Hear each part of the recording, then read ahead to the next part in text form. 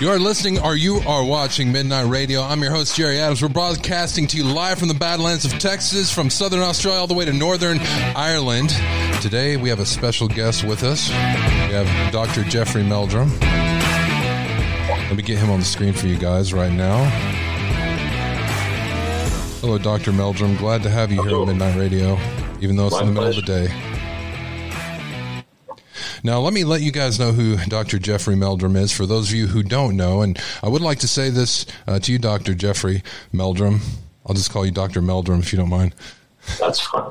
You're on here because you have fans. You have people who follow the Bigfoot community who want more of you. And they let me know, they're like, hey, you need to talk to this man. So this is Dr. Jeffrey Meldrum. He's a full professor of anatomy and anthropology at Idaho State University since 1993. And I looked at that, and that screamed at me, 1993, because didn't you graduate in 1989?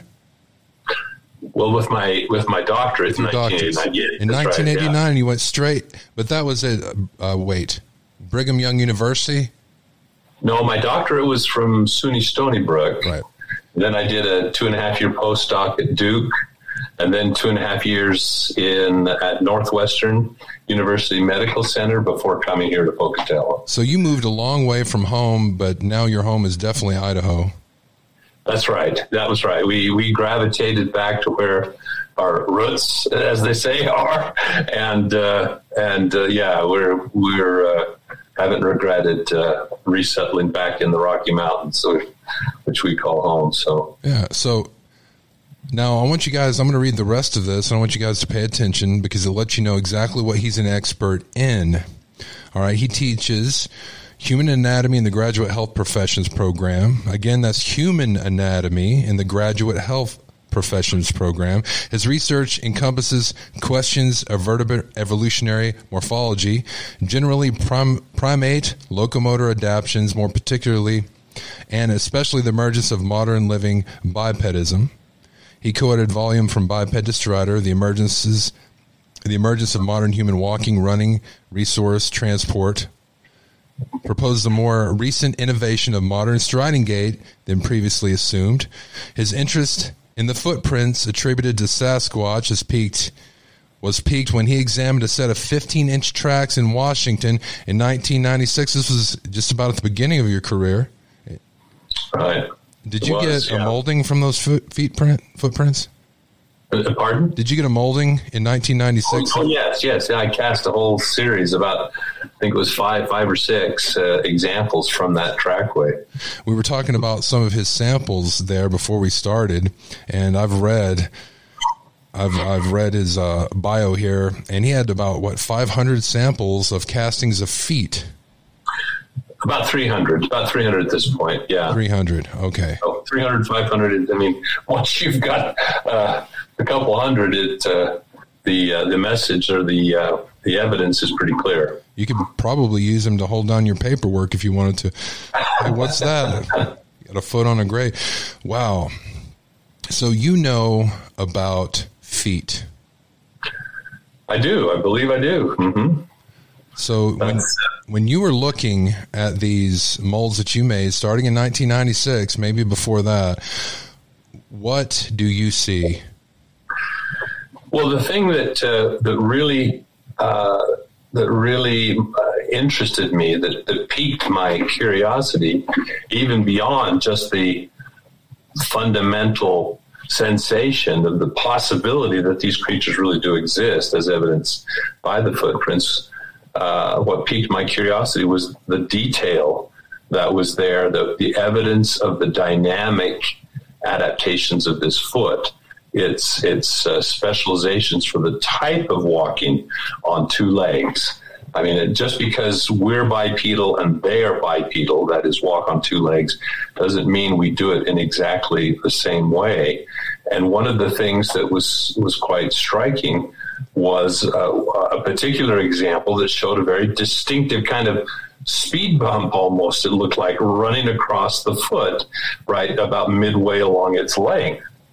And I recognized that, having been familiar with the the adaptations of the human foot and the recent innovation of the distinctive characteristics of our foot, namely a longitudinal arch, a fairly stiff arch that creates a stable platform for propelling our body forward.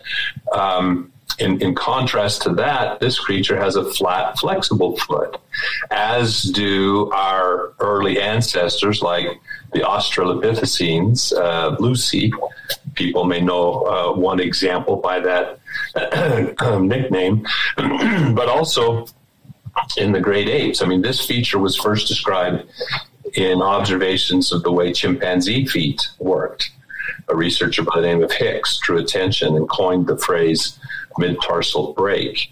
Not a break as in breaking a stick, but a break as in an axis of flexion, of folding, a crease. And that jumped out at me as an explanation for this feature of this pressure ridge. I mean, the only understanding something about the dynamics of the signatures of observable in human footprints, knowing about pressure releases, pressure discs, and so on.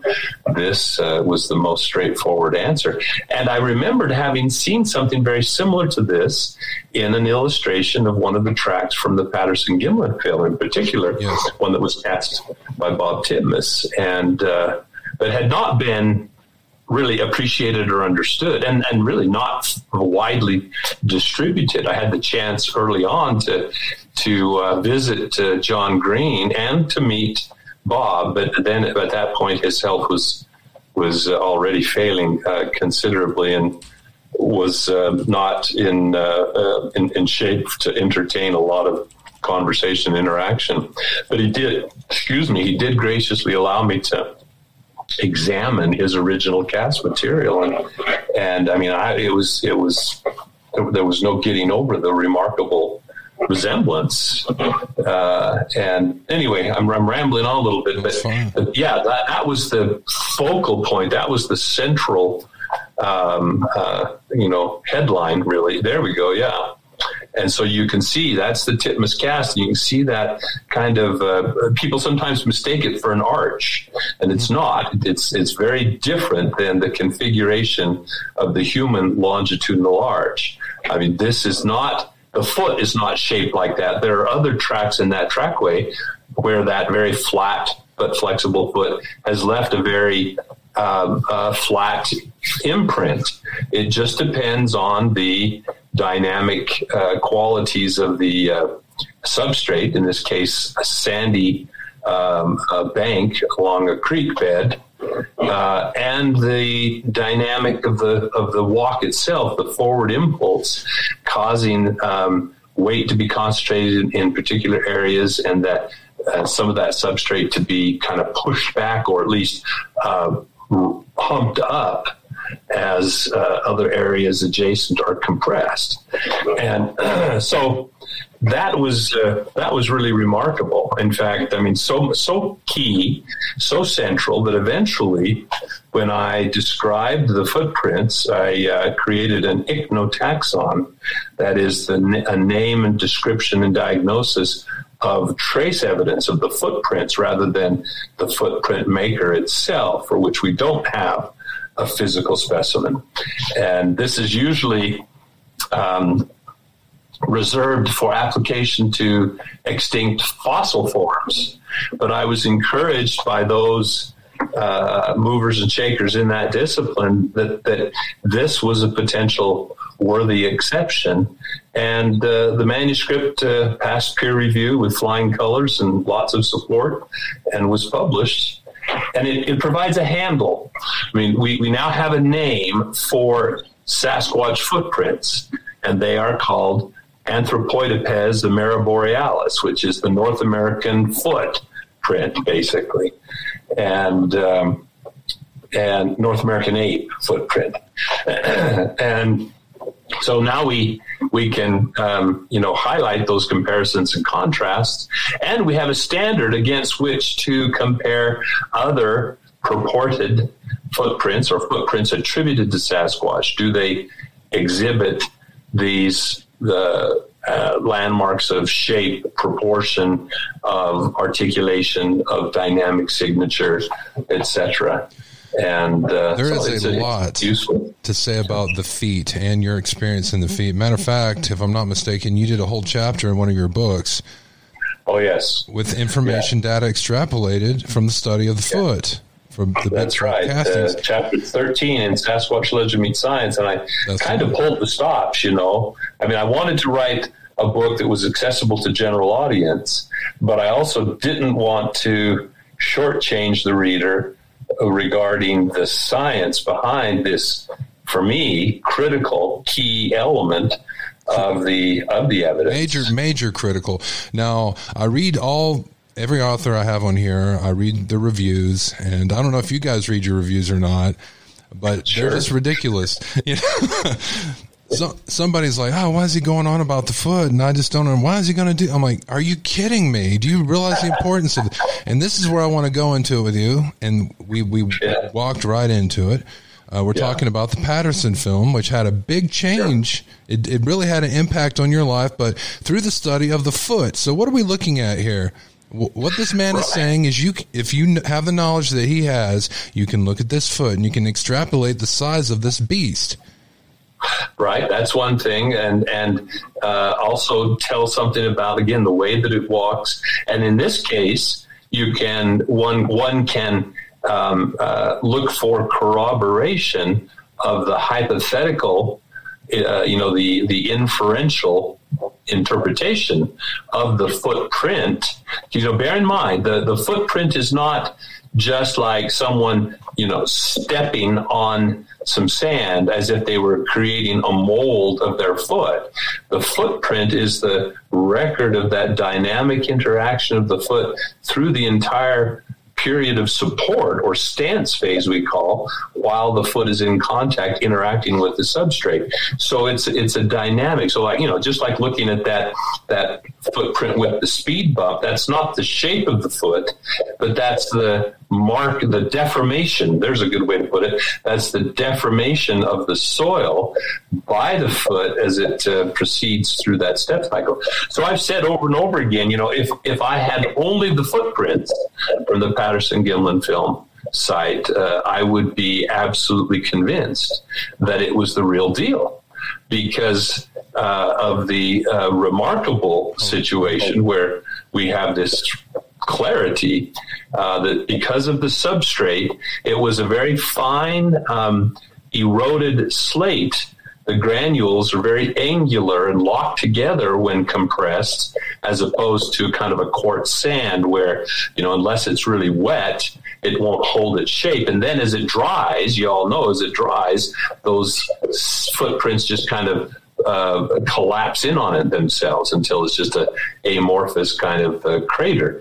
But these footprints held their shape. I mean, Bob Titmus went down there 10 days later, and could make an additional set of casts that were, they had some weathering, some degradation, but still were a remarkable record of the variation in the individual footprints. John Green and Jim McLaren went down to the site to try to film Jim retracing the steps and get a comparative baseline of the size and dimensions of what appeared on the film. And, Jim had no trouble following the trackway because the footprints held their shape so remarkably well. So when I talk about these interpretations, the mid-tarsal break of a flat, flexible foot, I'm quite confident. In fact, I'm 100% confident in what I am concluding, because I can watch the track maker actually go through those very motions that I had inferred from the footprints themselves. So if you understand the kinematics of walking as well as the dynamic aspects of a footprint trace, then the two are correlated just remarkably and confirm and corroborate one another in a very convincing way. So for someone to actually, let's see, I'm getting a little bit of feedback here. for someone to actually fake that, to have a costume, how could they fake the foot? Right. Well, if you look at the attempts that have been allegedly made or attributed to a hoax, they're basically one of two things. You either have a stiff prosthetic foot carved out of a wooden plank, which has no flexibility, no mobility, and so all the dynamic aspects that involve midfoot flexibility would be just beyond the capability of that kind of a crude approach. The alternate would be some sort of a more flexible foot, prosthetic or fake foot. The problem was a lot of the materials that would immediately come to mind to try to attempt such a fake weren't readily available, except in very specialized circumstances to your average person, if they were even available at all. I'm thinking of something like some polyurethane rubber, something that you could easily mold a flexible foot. But then again, you've got all the issues of if your foot is flexible enough to show the dynamic features that are visible in that film, how do you make it also rigid enough to impress deeply into the substrate and propel the individual from one step to the next? It's just it just doesn't hold up. It's funny, one time I did a documentary with a National Geographic channel, I believe it was. I can't remember the name of the program now, but they actually hired an actor and rented a fairly sophisticated costume, one that had made appearances on TV commercials and so forth.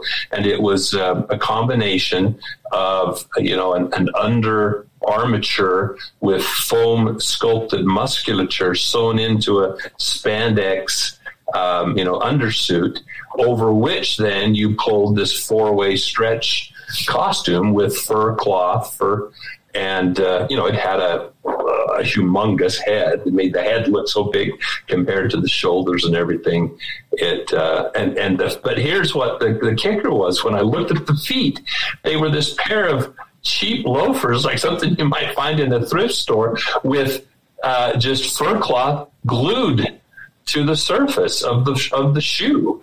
And then the pant leg would just hang over the top, the cuff of the pant leg.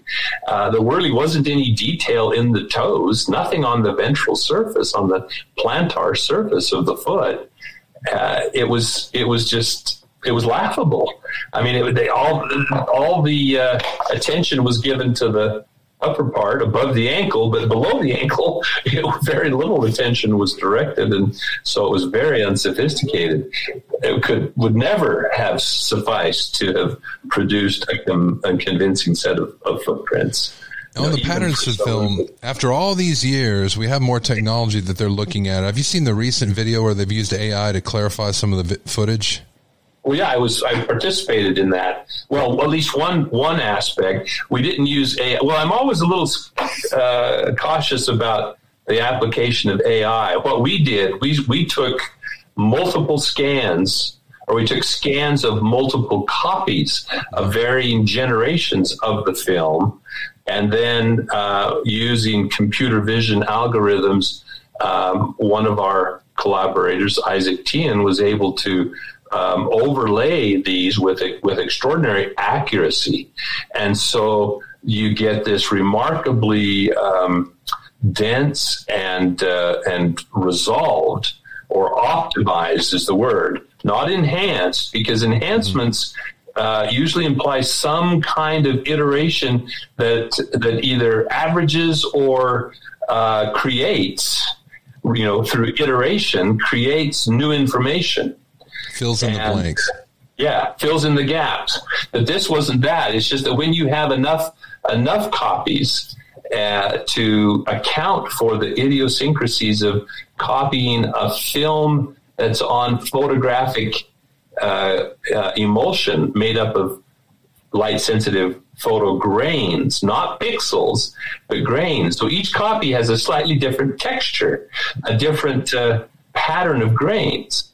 And so that overlay, that superimposition, resulted in this remarkably optimized image that where the idiosyncrasies of individual copies, the scratches and the blemishes of individual copies, or even missing information on a given copy, was all kind of washed out, averaged out, and the overarching image emerges, which is remarkably close to the original.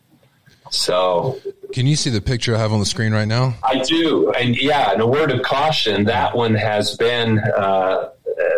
If that's actually, I think, this isn't yours. Rendering. Pardon? This one isn't yours. No. No. It's a kind of an artistic rendering. So there's a little bit of license there, especially when it comes to the nose and mouth. Mm-hmm. There's one frame. It's interesting. There's one frame that is making the rounds, or has made the rounds, that is often used for various, as kind of a jumping off point. And its origins are a bit dubious, questionable, because none of the other copies of the film, producing that frame or any other frame, have those particular details, especially around the mouth and the nose, that are kind of the basis for that artistic rendering. And so I think it's a very misleading representation, and unnecessarily so, because I don't think it had these big, bulbous lips and right. and fully downward turning nose. Most of the consensus is the nostrils are a little more forward directed. Not as much as the flattened, broad nose of a gorilla or a chimpanzee, but yet not the narrow, downward-facing nose of a Caucasian by any means. The lips tend to. What's interpreted there? There's actually evidence that at one point it was pursing its lips, like an ape would do with a muscular mouth, where the lips are being pressed together and the top lip is actually kind of bulging a little bit as it's got that real intense glare, and the lips are clenched. And then in other places the mouth is more relaxed. The lips actually seem to be parted, although the resolution, that one was quite elaboration of the mouth area. There's no basis for that whatsoever, unfortunately. But this is just from the Patterson film. There's still things coming out about it. I don't know if they use this same AI, but there's another video out there where it shows the AI from that video, and they built a big three-dimensional statue, or representation of him, if you will. And the thing they were focusing on was the muscle in the leg, how it was bulging out. Have you seen that one? It's things you've never noticed before, and they have a video that just is talking about the glutamus on this creature. Sure. Well, again, I would be cautious about any claims of insights arrived at using AI, because the various pictures and portraiture. When you ask AI, you ask an AI program to create I know there was one making the rounds of a Bigfoot combined with Native American features. And so you get all these different kind of iterations, but they're purely imaginative. The AI has a lot of imagination, is able to generate these notions and then apply the artistic, mechanically artistic rendering of the images in a very, very animated fashion, but it's not real. It's not, and so the same thing would apply with, AI iterations of the Patterson-Gimlin film. It's taking what's there as sort of the guardrails, but then what happens in between is, pretty wide open to the discretion of the computer program to try to create something that is kind of along those lines. But then to say, oh, here's this revelation. I mean, if it's not there, I have, for example, and I've said this over and over again, whenever people try to, they sit and tap their keys on their keyboard and create these supposed enhancements, I have a 5x7 color print that I purchased from Roger Patterson when I was 11 years old, when I joined the Northwest Research Association after having seen the film in the Spokane Coliseum. And that 5x7 color print obviously was made directly from the original film, even before probably other copies of the film had been distributed and so forth. And that photographic, that photograph, a printed color photograph, is probably about the clearest you could ever arrive at from an image of that film. So you can take that, and I can put it under a dissecting scope in my lab and zoom in on the face, and but it's not going to reveal things that aren't there in the film. So if someone says, well, with this process, we were able to resolve, individual eyelashes. Well, that's baloney. I should be able to, with my dissecting scope, zoom in and see those individual eyelashes if they're really there. But just because you tweak it or you apply some algorithm or some AI that creates an enhancement, that enhancement, if it's adding information that isn't there, then it's not reliable. And actually, that goes against everything you stand for. You're a scientist looking for legitimate information, but you're looking for the missing information. You're not looking to fill in the gaps of the missing information with something that's not really there. Well, right. I mean, it's just it's distracting from the fundamental objectivity and accuracy of the original data, but even probably more nefarious or insidious, rather, I guess, better word, is that it produces or provides grist for the skeptical mill that this piece of evidence is not being dealt with in an objective, accurate, proper methodological fashion. And so it just becomes detracting and distracting, distracting from the real information and detracting from the credibility of that piece of evidence. And why would it be created? For popularity? Now, in your case, if someone like me or someone else on the internet comes around and hey, I got this new information. Look, if you do this AI, you can see this bone in the neck. It's different. Why would I do that? I got a video up here, and I got to name this guy because this was disgusting. Bigfoot skull revealed by Brave Wilderness. It was disgusting, where he said he was in Canada. He found Bigfoot skull, and the whole thing was fake. That he pulled out of the ground. The gorilla skull. Yeah. And it was obviously a gorilla skull. I'm not an anthropologist, but I could tell because you could see that ridge. You didn't have to be. It was pretty apparent. And he backpedaled. Again, it made it as if it were some sort of promotional for his upcoming event or this, that. But see, he said he did it so people would know, if you ever do find something like this is what you should do. You shouldn't touch it. You shouldn't talk about it. Yeah. It was disgusting. That's the problem, I guess, is that it creates this distraction. It really is. It's a distraction for you, but more than that, let's talk about your paradigm. All right, as being a doctor of anthropology, right, and focusing that on Bigfoot. What is that like for you? What is that like between you and your other colleagues? Oh, well, sure. You don't get fame and popularity for it. No, not well. It kind of depends on who you talk to, but in general, no. That the reaction, the vocal public reaction has typically been pretty negative, although that's changing. We have, as you point out, I've been at this for a long time, and over that period of time, anthropology hasn't been stagnant. It hasn't stayed in one place, and continuing discoveries and revelations and new ideas, new ways of thinking about the evidence have literally shifted the paradigm.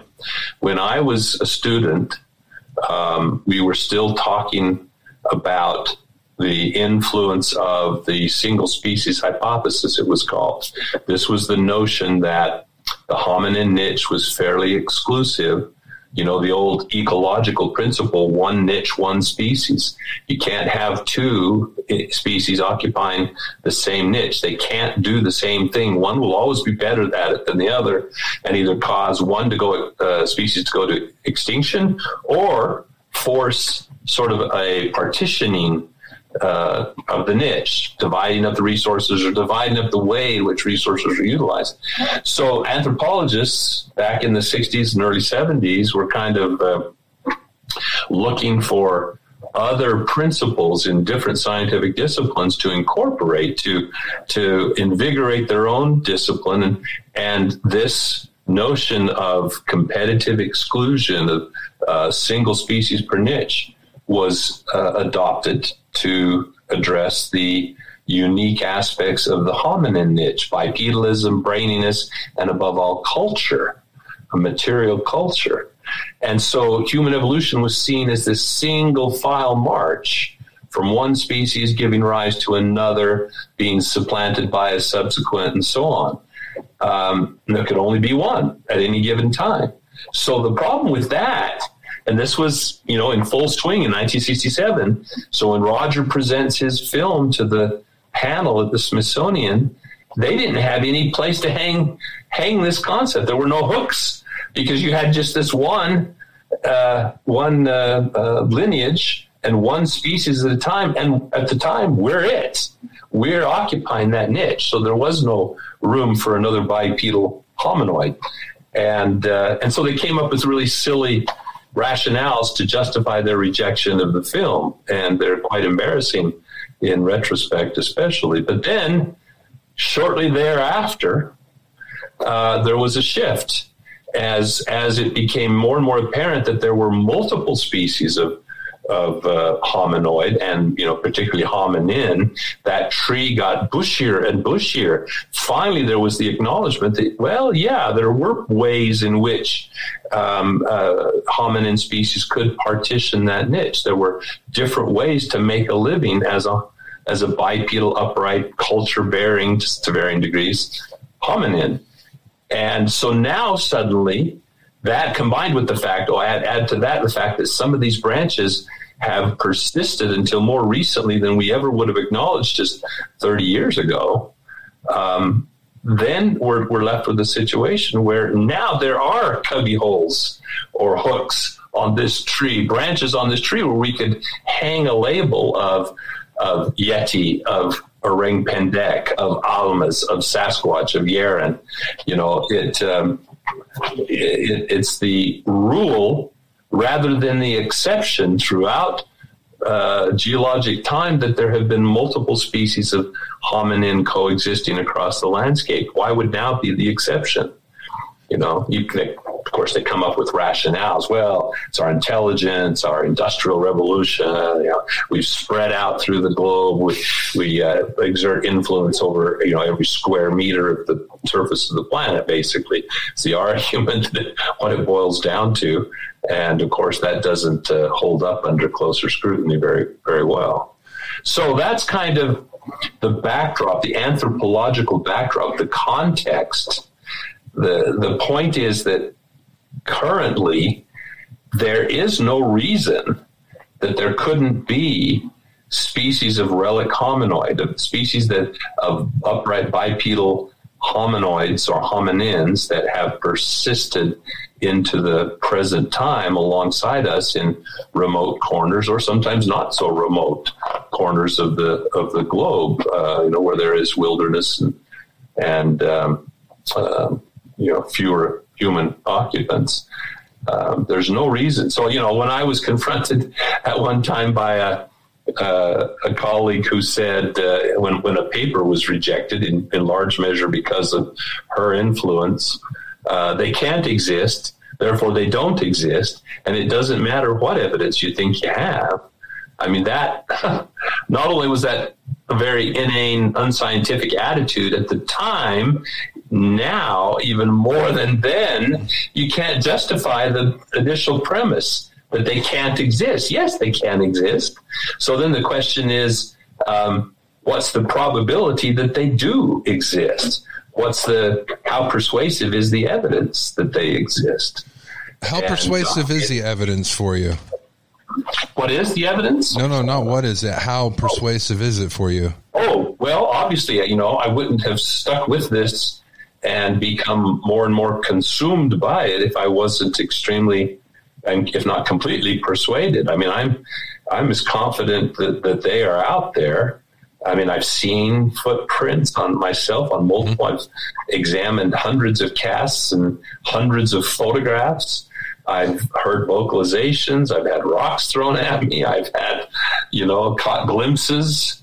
I've had things brush against my tent and leave footprints outside my camp. I've had all these experiences and talked to many, many witnesses. It's one thing to read an account and I go through this on a almost daily, if not weekly basis that where people share their experiences with me, and I have to kind of evaluate vicariously. It's another thing to actually be out there with someone and see the evidence, or to sit there across from them and hear them relate their account, to see how they recall, to where they have with trembling and fear. Exactly. Physical These aren't reaction, little creatures. The retelling of the story. They don't meet you in nice places either. It's like the dark alleys of nature. Sometimes. But I mean, it's just the vividness of the encounter is so dramatic. That's very compelling. It's then there, when an experienced outdoors person has had an encounter at close range of some significant duration, and that can be 10 seconds to a minute, that's significant when you're actually experiencing it, and under good conditions of observation, daylight. It's pretty presumptuous to say, oh, well, you just aren't there. It's and in some cases, these are people that I've gotten to know, that I'm now close friends with, and I trust them implicitly, and their ability to interpret their experience, which is another factor that weighs in the formulation of an opinion about these things. So, it's quite persuasive. So looking at the scientific evidence through the fossil record, which, I mean, I didn't think about that at the time. I've lived through it, where all of a sudden, there was Neanderthal. Oh, well, this was early human. Oh, wait a second. This wasn't early human. This was another hominid that was in the family that lived there at the same time as the caveman, which, I mean, now it's scientifically proven that it's possible for both to coexist at the same time. We have that now. Exactly. Yeah. And potentially up until as recently as, in the acknowledged record, I've heard dates as recent as 10,000 years for some of the occupation sites. I think the oldest skeletal remains are somewhere between, 20 and 30,000 years. But still, I mean, that's just a snap of the fingers. And so we clearly occupied. And this is what's so amazing, because then people will often fall back and say, oh, yes, but see, they were interacting, they were hybridizing. Well, that was very limited, and much of it was very early, 160,000 years ago. But they coexisted in Europe side by side for probably, somewhere between 20 and 40,000 years. I mean, I point to myself, European settlers in North America have coexisted with Native Americans for 200 years, and look at the history, the dynamics of that cohabitation.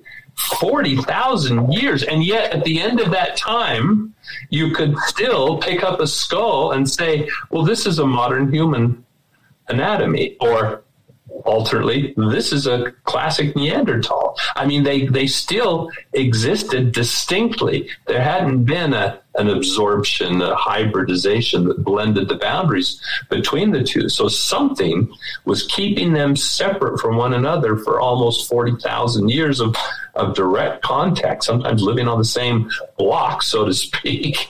They were that close in proximity. So, and who's to say if they didn't survive? I mean, the Russian almas fits the description of the Neanderthal remarkably closely, and their reports, their accounts of encounters with the almas or almasti are within the now recognized range, especially that eastern range of Neanderthals and Neanderthal sites. Myra Shackley, a British archaeologist, who studied the Neanderthal presence in the eastern portions of its range, the mountain ranges up against Mongolia, she reports, showing these stone spear points, these Levallois, the Mousterian cultural points to the locals, and they'd say, oh yeah, the Almas make those, or the Almasti, depending on the word, make those. Why are you interested in those? And she'd say, well, who are the Almasti? Oh, they're these backward kind of hillbilly peoples that live up in the mountains. We don't interact with them that much, but sometimes we trade with them, and they describe them and their interactions with them.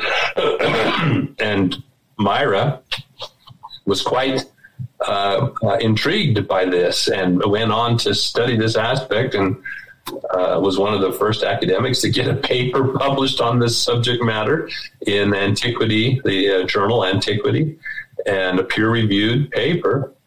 And then subsequently wrote an intriguing book, a very instrumental book, because she could read and translate and summarize much of the Russian literature that addressed research that had been conducted by people like Boris Borzhenev, a Russian cultural anthropologist, that would otherwise have kind of languished in obscurity to us Anglophones who don't have access to those documents. So, important contribution. So anyway, it just shows what how year was that? I've heard of that before. What year was that she wrote that paper? Oh, shucks. It was back. It came out, I think, when I was in college. 70s? So it would have been in the late 70s, early 80s. I remember hearing about that. Just to show you that there can be another hominoid civilization that lives right across from you in the wilderness, if you will. Yeah. Is there any information now about them still living? Well, there are still some reports, although they're very scant. The person who did much of the work, the real field work, was Mary Jean Kaufman, and a lot of her publications, which often came out in sort of semi-technical archaeological journals or magazines in Russian, have been translated and with permission have been reprinted in the journal that I edit, the Relic Hominoid Inquiry. So they're available to people to read about. The great summaries of some of that work, in addition to Myra's book and the books by Dmitry Bayanov and Igor Bortsev, of course, as well.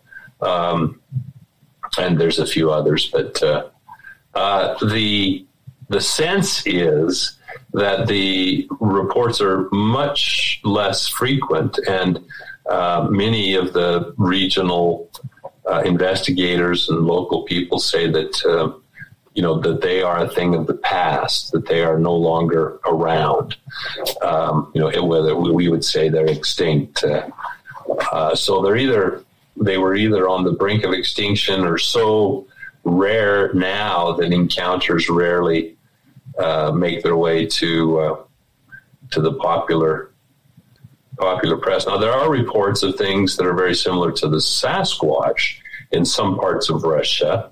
The Sasquatch-like form has a circum-Pacific distribution, in my estimation, because we have examples of footprints across Asia that are remarkably similar. I mean, one of the most stunning were the footprints that I had the privilege of examining in China, and they were cast by a forest ranger, park ranger, rather, Mr. Yuan, and remarkable example that, again, corroborates the flexible midfoot model of a flat, flexible foot for the Sasquatch. These tracks are virtually indistinguishable from the titmus cast, for example, or other examples that we have. I don't want to just single out the titmus cast because there are numerous examples that show that mid-tarsal pressure ridge.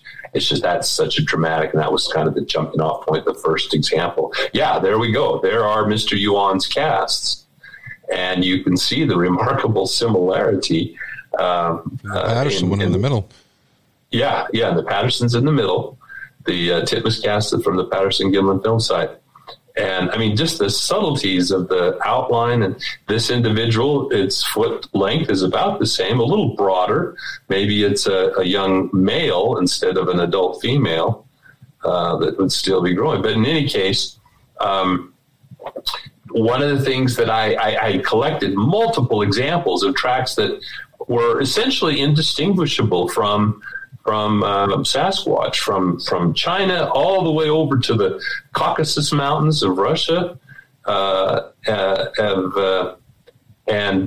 which, you know, if I took that cast and mixed it in amongst a sampling of Sasquatch footprint casts, most people would never bat an eye about trying to single out. You could not single out. I mean, wouldn't bat an eye about including them in the array of examples of Sasquatch tracks. What I was trying to get to, the thing that strikes me as really quite interesting about all this is, an example I've told before, but I was reading an article that was addressing the imperiled status of Asian tigers. And the map graphic just jumped off the page at me because it showed a map of Asia with the historic range of the tigers highlighted in pale orange, and then inset within were these more restricted islands of habitat, indicated in bright red, that showed the present distribution of Asian tigers. What jumped out at me was I immediately recognized that these multiple examples from China, from Vietnam, from Nepal, from the Caucasus and other places, all corresponded to these now fragmented refugia of the tiger, meaning that there was an ecological. Now, in this case, people are not mistaking tiger sightings for an upright bipedal hominin, like sometimes is said about black bears and Sasquatch in North America. But what it does say is that there's an ecological correlation. There's a basis for the current distribution of these Sasquatch-like creatures that have an old world distribution and then expanded their range into North America, as did so many other mammal groups at various times. It follows the ecology. Yeah. Exactly. It's similar habitat for these two species, and so the distribution correlates with one another remarkably parallel. I've got this right here, and I know you know this, man. Right here. Oh, here we go. What do you call it? A demonstration of the Bigfoot sightings that have been reported. Maybe I can put it, you guys can see it better. I'll put a link to all the pictures I'm showing in the show notes. That's a lot of people that see Bigfoot for anybody to not believe. Right. And you have to be a little cautious because some of those databases include things other than footprints or sightings. They might include suspicious vocalizations or tree knocks or tree structures. I can't speak for this particular example because I don't remember off the top of my head the basis for including the various reports. But, sometimes, and quite frequently, I should say, not just sometimes, but quite frequently, documentaries will state the Bigfoot's been sighted in every state in the Union, or there have been reports of Bigfoot from every state in the Union. Mm-hmm. Well, yes, there might be reports. That doesn't mean that Bigfoot exists in every state in the Union. So, if you live in the wheat fields of Kansas or the cornfields of Iowa, the chances are there are not Bigfoot living there. But it does speak, as you point out, to the pervasiveness in the appropriate habitats, and you can see how they tend to line up with montane forest habitats and some bottomlands too. But dense forest. These are, after all, wild men of the woods, right? Right. Not wild men of the prairie or wild men of the Arctic. They're wild men of the woods. So I'm about to open up the phone line so you guys can ask Dr. Meldrum some questions. Phone number is, let me see the phone number. I'll put the banner up here for you guys. Phone number is right up here. 325-261-0892. So you guys can call in on the second half of the show. I have a question for you. You are one of the experts, if not the experts, on Bigfoot. In your opinion, and if you can't answer this question, that's fine. Or if you don't want to, not that you don't have the ability to, but is there information about Bigfoot being kept from the public? I see this graphic, and I think there has to be some information that's 100% solid. Yes, here's the body, but somebody in the government, or I don't know, a scientist, perhaps the Smithsonian, I don't know, won't let that information get out. Does that exist? Well, it's possible. You never say never, I guess, but and I don't have firsthand experience with that. My experience has always been at the sort of middle management level of government agencies like the U.S. Fish and Wildlife, State Fish and Game, the U.S. Forest Service. And in dealing with those people, and even other corporate, like forestry conglomerates or corporations or whatever, companies, my experience has been that it is driven by personality, not by policy.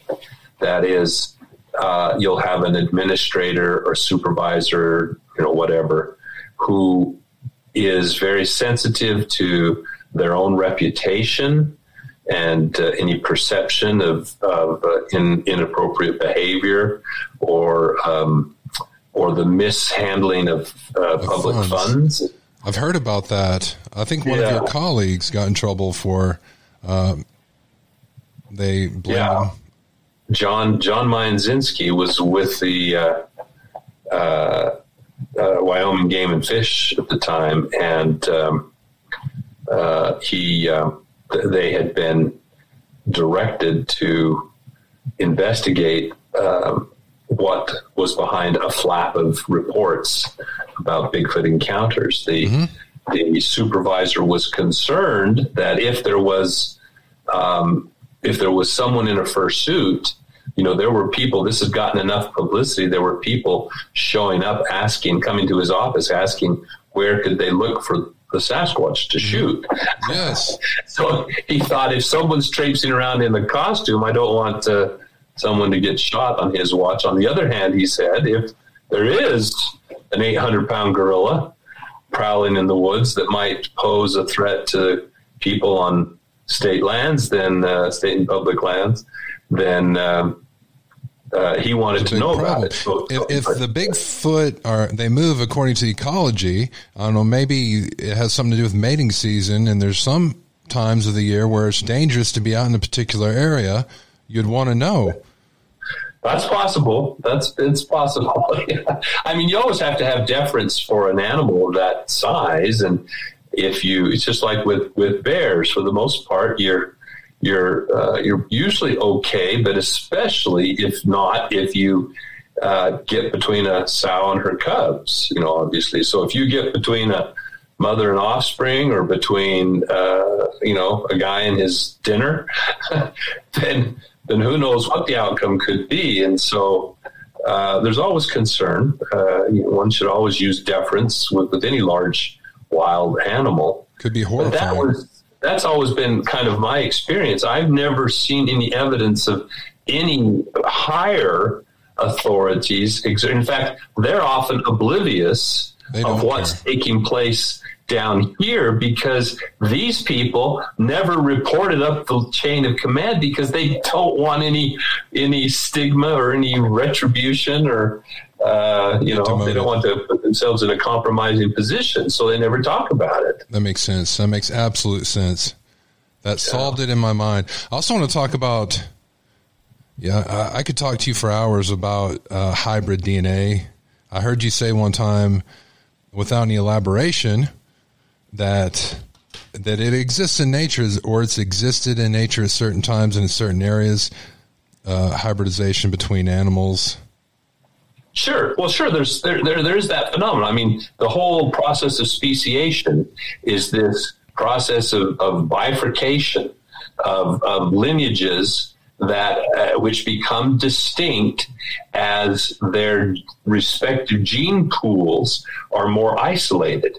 The thing that glues a population together is the free flow of genes. And if you restrict that free flow, then those two gene pools begin to evolve independently of one another and may alter to the point that then they can no longer interbreed when they come back into contact, and you have successful speciation. So closely related species still often have some capacity for hybridization, and many closely related species have hybrid zones where the two species are in contact, and there is occasional introgression of genes between the two. So when it comes to Sasquatch, we have no confirmed, credible confirmation of any DNA samples. We just don't. There have been some samples that we were hopeful, but they come back from the very superficial examinations that usually are all that is afforded on that occasion. So a very small sample of sequence, or part of a single gene, usually the mitochondrial gene, which sometimes are less discriminating than would a gene from the nucleus of the cell be, and they come back as human. And that's usually explained as either contamination from mishandling, or simply a misidentified human specimen, like a hair. Mm-hmm. The third possibility that I've always pointed to was the fact that we're dealing with two species that are so closely related, even more closely than humans and chimps. We may be talking about 0.5% of 1%, 1/4 of 1%. Wow. And so you have to sequence a lot of material in order to find those very rare and dispersed markers that would distinguish them from us. So that raises the question of a third possibility, since we're so closely related. Is there any hybridization taking place? This has been proposed and suggested as the explanation for some of the results. But like I said, there have been no credible results. There is a very interesting paper I would like it to direct your listeners to, because I find it is a fascinating possibility that addresses some of this. And it was a hypothesis that was spawned or was explored by an individual who, well, let's just say he had a real interest in this and was motivated to explore it. And so he got into the literature and looked, and he actually found examples of what is called mitochondrial introgression, where, some of your listeners may be aware that the mitochondrial genome is inherited strictly matrilineally through the female line. I mean, all of your... It's minute also. Excuse me? Isn't it very minute? Oh, no, it's very numerous. So the mitochondria are by comparison to the nuclear genome, it's much smaller, if that's what you mean. Yeah. But it's more numerous in the cell because there are multiple copies, because the mitochondria are these little powerhouses, we like to call them, that produce ATP, which is sort of the energy currency of the cell, adenosine triphosphate. And so there are lots of these, and all of those in each cell in your body came originally from your mother's egg. Your father's sperm contributed just the genetic material without any mitochondria, just the nuclear genetic material. And so, in any case, but the point is, the short story of this is that there is a scenario where, through limited successful matings, hybrid matings between human and Sasquatch, that there could, if the offspring stayed with the Sasquatch population, a female offspring, and survived to maturity and reproduced, she would have human, if it's a human female and a male Sasquatch, she would have human mitochondrial genes. And if those, through the serendipity of what we call the lucky lineage, became dominant, introgressed into the Sasquatch population, then it might become common. And if you had a hair that was legitimately from a Sasquatch, and you successfully got DNA, and because of limited funding and so forth, you contracted a very superficial mitochondrial gene analysis, guess what? That mitochondrial gene is human, because it came from the human mother, and your result would be human. It seems like it would almost be impossible to have sexy time with a Sasquatch. That would be about having sexy time with a Kodak bear. There's anecdotal evidence. There are Native American stories, and these are repeated. They're not isolated and singular. I mean, they're rare. Mm-hmm. These would be very rare events, but the parallels are remarkably similar. Where in these cases, the offspring weren't left in the custody of the Sasquatch population, mm-hmm. if you will. It's hard to imagine the scenarios, but it's not too hard. I mean, it's feasible. But the point is, in these cases, the two cases that I'm familiar with, one that was reported in Rob Alley's book, and another that I had some firsthand interaction with a witness to the event, or at least to the consequence. To the event of a mating with a Sasquatch? Someone told you about the story? There was a story. There was a story. Let's hear it. Of an Indian maiden who was abducted. Okay. Disappeared. She vanished. Was gone for months on end. And then when she returned, she was pregnant. And she claimed she had been abducted by one of these hairy men, these hairy giants, and had become impregnated by it. She gave birth. Well, there was great discussion amongst the tribe as to whether the birth should be permitted to go to culmination or not. It was eventually decided yes, but that she would go into isolation with relatives out of the state. And then she reportedly gave birth. The infant survived. It grew rapidly. It was quite strong, physically strong, but unhealthy. It was sickly and always getting sick, had respiratory issues and so forth. And it died in its early teens. Oh, no. And was buried in that location out of state. I won't give in any other details, but what was interesting is this was recounted by the girlfriend of the girl who was abducted to one of my colleagues. And, he was very privy to the details of it. What then was really uncanny was we were actually doing a shoot with interviews of local people of interest in an out-of-state area, the area where this girl supposedly was put in isolation with relatives. And out of the blue, I'm sitting there having a conversation with this indigenous gentleman, and he said, what you guys really should do is go up here, the cemetery up on the hill. There's one buried up there. I'm going, what? He said, yeah, there. And then he recounts this story. This girl shows up from out of state, and she'd supposedly been impregnated by a Sasquatch and was here with relatives. And then he described, she gave birth, it grew fast, it was strong but sick, and it died when it was, it was actually left with abandoned and left with the priest, and was buried in the church cemetery when it passed away when it was about 12. And I'm going, this is the same story, only from the other end of the... it really corroborated the story. What decade was this that this happened in? What decade was it? This would have been, it would have taken place...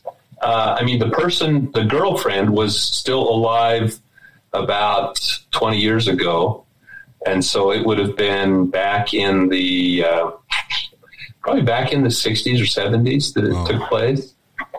But, and then, like I said, Rob Alley has a similar native account, and there have been others. But so it's possible. It would be possible. Oh, yeah, it's possible. It's possible. There are accounts of rape in between humans and other great apes. The genetics are such, different chromosome numbers, that it often leads to a non-viable, if there is a pregnancy, even if there is a pregnancy. And that's part of the problem. See, there were supposedly all these stories about World War II secret programs trying to create super soldiers by crossing ape genes with human genes, creating some kind of hybrid, or at least genetically enhanced or altered soldiers. But the problem is there are, you can't just have an egg and any old sperm, and if they're brought into proximity, fertilization takes place. There are recognition proteins that provide additional barriers between species, This is part of nature. We would have nothing but chaos if everything could cross and create fertile offspring. But that's one of the mechanisms to ensure these boundaries, is that even if other barriers are crossed and the gametes come into proximity, they have to be able to recognize one another in order for fertilization to take place. And so my understanding is that chimp and human sperm differ in those proteins, and so it would require genetic in vitro manipulation. I have a few questions from the audience here. After that conversation, oh man, I could talk about the hybrid part, and about the hybrid in nature, and about somebody was saying that the Neanderthals and the humans, got together too. But this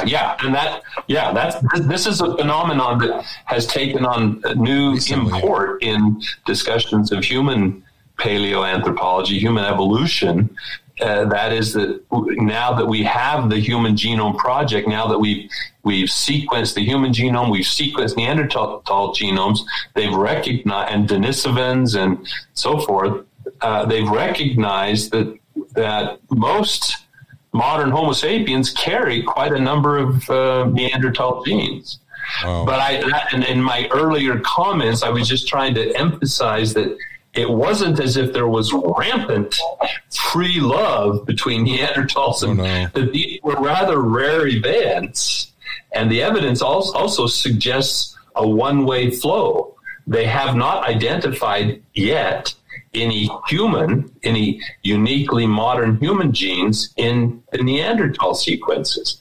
So it's just Neanderthals and modern humans. So that would suggest, because in most scenarios, the infant is going to stay with the mother, right? So in that case, it would be the human female crossing with a Neanderthal male rather than vice versa. Then a man going out. Yeah, at least going out on a Bigfoot hunting trip with a six-pack of beer. Yeah. That would be a good movie. You can kind of imagine scenarios of that. But anyway. And if he is, he wouldn't talk about it. So talking about DNA, okay, hold on. Before I talk about that, someone's question is, where in North America are you confident there are Bigfoot now or in the past? Right. Well, the rule of thumb, the kind of axiom that I offer as just a starting point for that conversation springs from the recognition, and there's been a published study, an editorial, where they examined Sasquatch reports, and they did comparison between the factors that determine black bear habitat with the distribution of Bigfoot reports, and found just a remarkable correlation. So, and it does, no surprise, you have two large omnivorous species, mammal species. So they have similar requirements. But again, going back to our principle of competitive exclusion, they are going about being omnivores in different ways. Different activity patterns, different chewing morphologies, different gut physiology, and so forth. But, so the rule of thumb is, look at the distribution of black bear across North America today. And there's some great maps. If you Google online black bear distribution map, you'll, American black bear, they'll pop up immediately. And use that kind of as a jumping off point. Because then you could say, well, if a black bear can make a living, then perhaps a Sasquatch could as well. And also look at the density. The distribution is one aspect, but how many black bear are supported in that habitat? And there's great summary articles. If you look up black bear numbers by state, and Google, there's a great article that has all 50 states listed and what the estimate is if those data are available. Or a couple states that don't report that. But, Idaho, for example, has 35,000 black bear. But you go over to Florida, where I just spoke recently, they have 4,000 black bear. So there is some habitat, but it doesn't support a large population of black bears. Now, the inverse is also interesting. And if there aren't black bear, like in the middle of the wheat fields of Kansas, the chances of there being a Sasquatch, if there aren't the resources to support a black bear population today, the cover, the habitat, the food resources, water, etc., limited human encroachment and whatnot, then that says something about the potential for a Sasquatch. If you don't find a Sasquatch, you're at least going to find yourself a bear. Yeah, you're going to find much something more likely. And then another thing is with those numbers of black bear. There's an exercise, and I won't go through the whole thing because it's part of an hour presentation about Sasquatch behavioral ecology that I give, but I kind of walk through a way to, based on a number of different clues, about coming to an estimate of how many Sasquatch are there in a given state, for example, and based on a lot of different variables. But what's amazing is that when you do this exercise, the outcome is remarkably consistent across different states, and the ratio. Again, this is just rule. This is sort of ballpark. This is spitballing against the wall for the sake of discussion. and I could be proven wrong, and there's going to be a lot of variation, but 1 to 200 black bear for every single Sasquatch in a given state. So 35,000 black bear in Idaho, there's 150 to 170 to 350-ish Sasquatch. In Florida, with 4,000, there's only, 40 to, what would that be? 4,000, there would be 40 to 20 to 40 in all the state. So does that correlate with the sightings? Well, not entirely, because this is the problem with these kinds of data, like you have up there now, is that these are not collected systematically. These are volunteered reports of witnesses. And for there to be a data point, there has to be a person involved. There has to be a person that has found tracks or seen something or heard something. And so it's not like when like they would do with black bear and do a systematic survey, or account, by tagging and baiting and, observing and marking and so forth. So, it doesn't necessarily, where there are more people adjacent to Sasquatch habitat, then there potentially are a disproportionate number of encounters. If the culture is such that people are more inclined to post their experience on social media or on one of these databases, then you get more reports. We have more databases now than we had before. I was just going to say, for the longest time, Idahoans were notoriously close vests, close, tight-lipped, played it close to the vest and didn't report these. Even now, you go to, say, the BFRO's database and look at Idaho, and it doesn't reflect my experience with eyewitnesses. And I don't spend a lot of my time. I don't think it's a high priority for my time to chase down and try to verify, as to their credit, the BFRO curators do.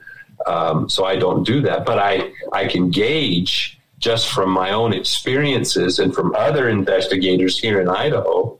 Becky Cook, for example, has written a whole series of books. Bigfoot lives in Idaho. Bigfoot still lives in Idaho, and so forth. But lots and lots of accounts, most of which are not in the BFRO database, for example. So it's messy.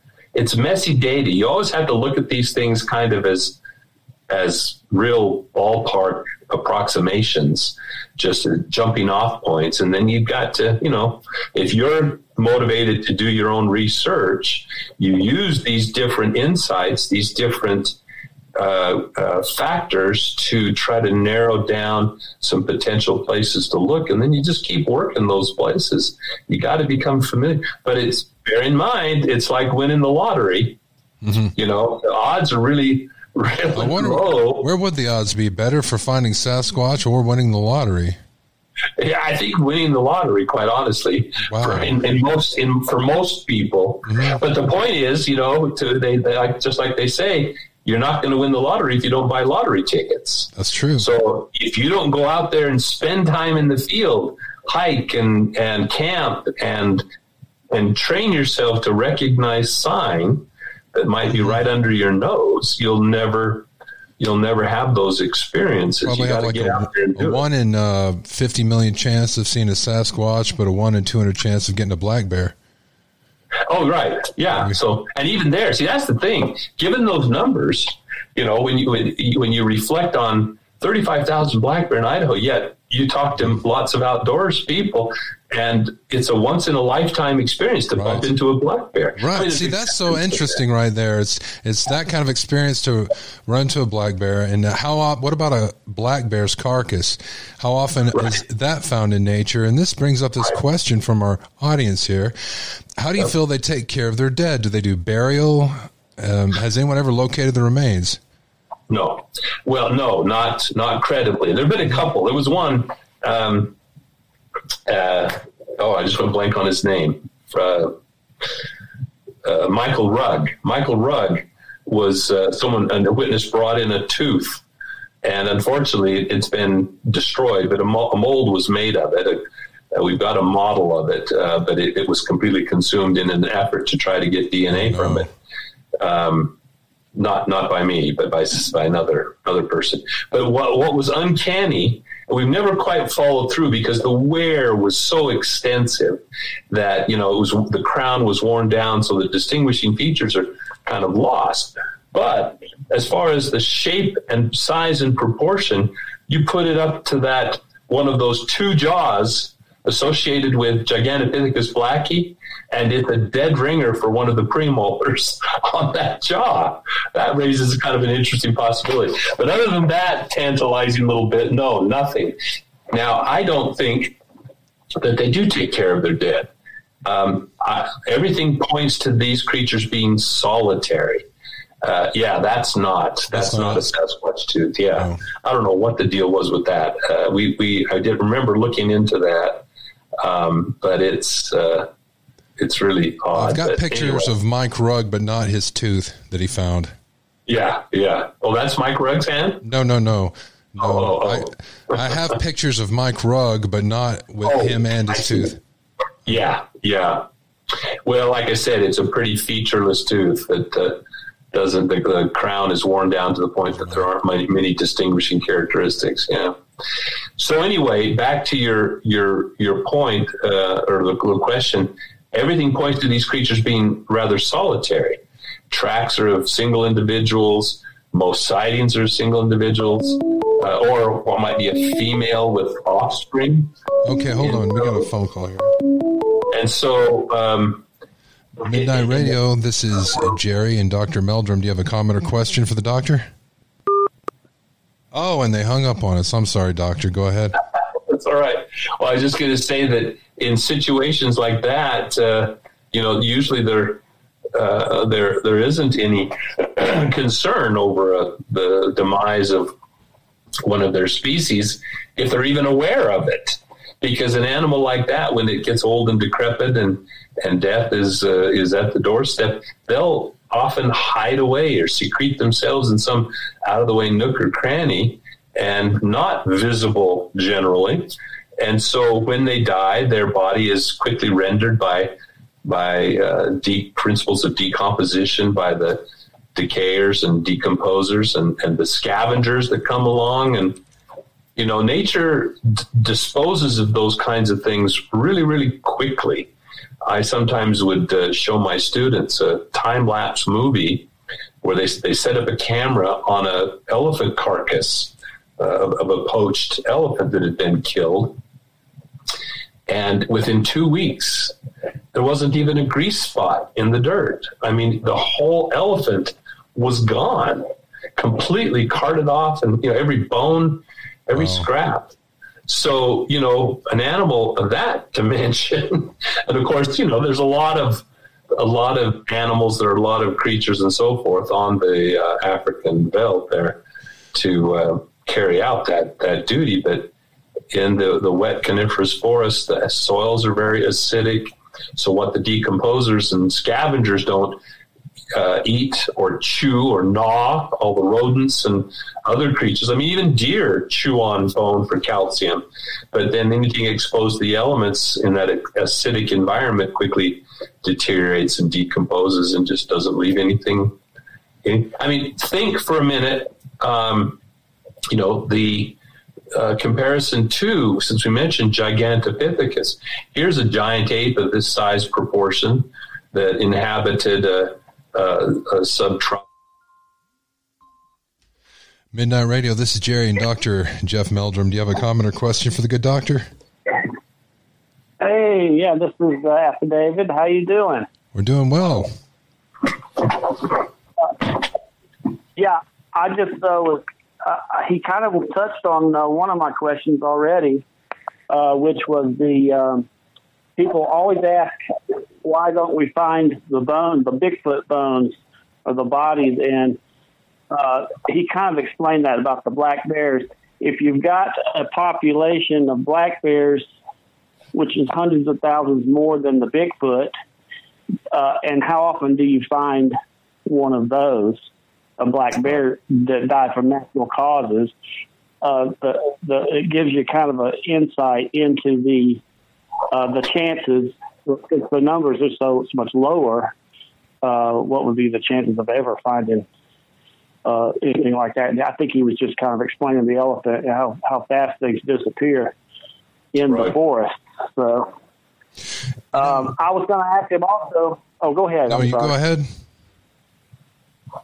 Yeah, I'm sitting here with a couple of books that came in. One of them I've posted a few things about. This is a guy named Mitchell N. Townsend, and he's a accredited kind of professor type. Does papers and studies and that sort of thing. And he has these papers. He claims that they are peer reviewed, and he's figured this out he's found bones of elk and deer that were chewed on, and they found the tracks of the Bigfoot in a place where they sat down, and the bones were scattered out into like a cone-shaped pattern, just like somebody was sitting there eating ribs on a Saturday, and they measured the distance between the teeth on the scrapings. It's really quite amazing. I'm still reading through the book. I've only got it about a third of the way through it, but I was just wondering if he's seen those papers, if he has an opinion on those. Well, I've met Mr. Townsend, and I didn't realize he had managed to publish a book. Is it self-published, I assume? It could be, yeah. It's let me look at the ISDN, see if it's got a Amazon Publishing, maybe a number. Yeah. Yeah, it's it's ISBN 13.978-153-988-3203. I guess I can email that to Jerry. That's fine. No. Well, at the time I first met Michael Townsend, he claimed his paper was in peer review. I actually was asked to read it and review it for him prior to that whole process, and I had a lot of concerns and critiques to offer that just were not addressed, were not sufficiently explained or illustrated in his manuscript to back up his claims. To my knowledge, that paper has never been published, at least not in a reputable peer-reviewed journal. So I know of no paper, let alone multiple papers. He's not even an adjunct. He's not a professor. He doesn't have a PhD, is my understanding. He doesn't have a PhD. He's not an adjunct faculty. He was given permission to teach a night course, which he did about Bigfoot, kind of just as a special interest topic. But it's I don't mean to I do. I guess I do mean to qualify his statements, not by casting dispersions or speaking ill of him, but he has a tendency to misrepresent his credentials, and not only his academic, but his military credentials, from what I've been told by other individuals in the know in that regard. The claims about the ribs and the chew marks, he can't demonstrate that these are not rodents. There's a big deal about the little, he draws attention to, and I can't remember the particular name, the little papillary bumps on a newly erupted permanent tooth. Before the tooth wears nice and even, there's often these little rounded bumps on the edge. And he suggests that there's evidence of that in the stripping of the membrane of the periosteum from the ribs. There's no evidence offered in the paper of stacking in any intentional way. The photo that's provided just shows bones that are randomly scattered down a hillside. Just a natural scattering of bones at a decomposing, processing site of a carcass. It's just, one thing after another. There just frankly is no substance. He was going, the last time I saw him at a conference, he was going on and on and on about these stones that were supposedly painted by Native Americans. And the paintings, he found examples that depicted the Sasquatch or a hairy man. But when you look at them, when you examine them, they are simply patina, natural patina on these stones. There's nothing painted, manually painted on. He looked through hundreds and hundreds and hundreds of these in a natural quarry or an old riverbed or something that until he and then cherry picked out examples of Sasquatch and supposedly other figures that are so abstract. I mean, it's like a Rorschach ink blot test. There's nothing to that whatsoever. I don't know if that is figured. But I see that every now and again he gets invited to present at a conference here or there. I was talking with one organizer, and he was really lobbying hard and heavy to try to get an invitation from this individual to include him in the program. I'll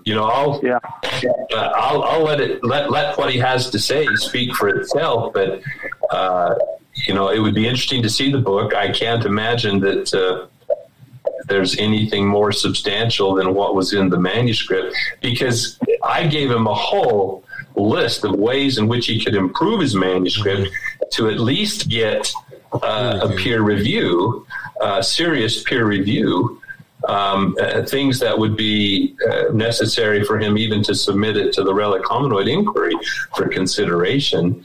And he didn't address any of them, not a single point of my review. And so I don't know what else to say. I'm looking at some of these pictures. Yeah, I see the picture now where he's got the teenager Bigfoot with the bumps on his teeth. I guess that's over my head, a lot of it, but it's just interesting. He does get a little bit off on the what they call the woo-woo side of things. He takes people out to the site and they see all these lights and orbs and stuff. And so, I think, I just finish reading the book and see more what I think about it. But he claims that the teeth distance is the exact ratio. There's a certain ratio, this number he's hung on. Right. And he cites some person who claims credentials in and I can't remember the exact term, but this concocted discipline of dental morphology, which doesn't exist. And so this guy if he's a real person, he's a hack, or more likely he only exists in Michael's imagination. It's just a character, authoritative character that he has created in order to lend some, credibility to his theory about these impressions on the teeth. But Anyway, next. That answer your question, David? All right. Yeah. Thank you for calling in. Appreciate it. You have a good evening. Hey, thank you. Good luck, Dr. Jeff. Thanks. Appreciate it. All right. He brought up something. Well, I guess he sort of did. Here's a question from the audience. Any indication of supernatural abilities or hostility towards humans or Indian depictions of Sasquatch? Well, for the most part, it's always funny because I had to catch myself, because for the most part, descriptions of encounters with Sasquatch are really quite mundane. And usually the witness and Sasquatch end up very promptly going in opposite directions. Having said that, there is an element of both European but also indigenous tradition that is a little more nefarious, whether it's abducting adults or abducting children. The aspects of, quote, cannibalism in the sense of man-eating because of their man-like qualities. I guess the term cannibal has been attached, but eating humans, which seems kind of, just so stories. And yet there is precedent in great ape behavior. There was a rash of abductions of human children during the extremely harsh drought conditions in Uganda, for example, that got some publicity and some press coverage over a 7-month period. One particular 7-month period, there were 12 cases of human toddlers and infants being snatched by chimps and eaten. So suddenly these just so stories about Sasquatch snatching native children and taking them off to eat for dinner, like Hansel and Gretel, have a basis in, biological behavior of other great apes. So there's that part. As far as supernatural, I don't think nothing that I'm familiar in their anatomy and behaviors speaks to any supernatural or paranormal qualities. It just doesn't. Every time I've been included in some outing in an effort to demonstrate to me some paranormal experience, nothing happens. I think a lot of people are thinking they're dimensional supernatural beings because they don't readily see them. Like they can go in and out of an invisible door. So that's what I find is when people get frustrated because they haven't won the lottery, they come up with different explanations to account for their lack of success. And so not all, and there are some who have genuine experiences from their perspective, their own subjective interpretation of what has happened. And I respect that, and I'm certainly open to the possibility, but there is, because I've encountered and interacted with these people, there is an element that resort or gravitate to those explanations because they find the naturalistic ones wanting. If they were just flesh and blood, we would have caught one by now. If they were just flesh and blood, we would have found a body by now. Mm-hmm. But see, I don't find a problem in those objections. The phenomenon. I mean, the rarity is the common denominator that, in my mind, accounts for those shortcomings. This is a question, and I believe you answered it before, but it was primarily, it's been on my mind since I even heard the name Sasquatch, and I was wondering, okay, well, where are the dead bodies? Where are the bones? And the second thing is where's the poo-poo? Where is the scat? And that recently, I have a picture. It was right beside yours when I was looking you up, although it was David Pilates, though. It wasn't you. Oh, true story. Here it is right here. So I was wondering if you had a big one like this, which is huge. I don't have one like that. Have you seen this pic? Have you heard about this? No, not that particular example, but have you seen examples of this before? It looks like it's on his wall or something. Oh, sure. I've seen examples of scat that could very well. I mean, the best one that comes to mind, I was working with Don Mayanzinski. We had kind of reached out and tried to network with the agency offices throughout western Wyoming, where we were doing a lot of field work in order to open the channels of communication. And sure enough, a couple of weeks later, we'd get a call, and there had been footprints found in the southern end of the Wind River Range. Wow. And these were some of the best footprints I've ever seen. 16-inch tracks. It came down out of the woods. Was meandering in amongst a cluster of seasonally occupied cabins. It was peering in the kitchen windows, I can just imagine. But in any case, they found the tracks. The residents found the tracks the next morning. And sure enough, as I've often hoped for, there was a scat right between two footprints, just right there. And unfortunately, it was quite a number of days before we were between being notified and being able to get out there to examine and collect it. And when it was, you have about an 8-hour window with scat to get it stabilized, preserved in in 95% ethanol in order to get any DNA from it. Okay. Otherwise, bacterial action in the scat itself just, chews up all that DNA from the sloughed mucosal cells.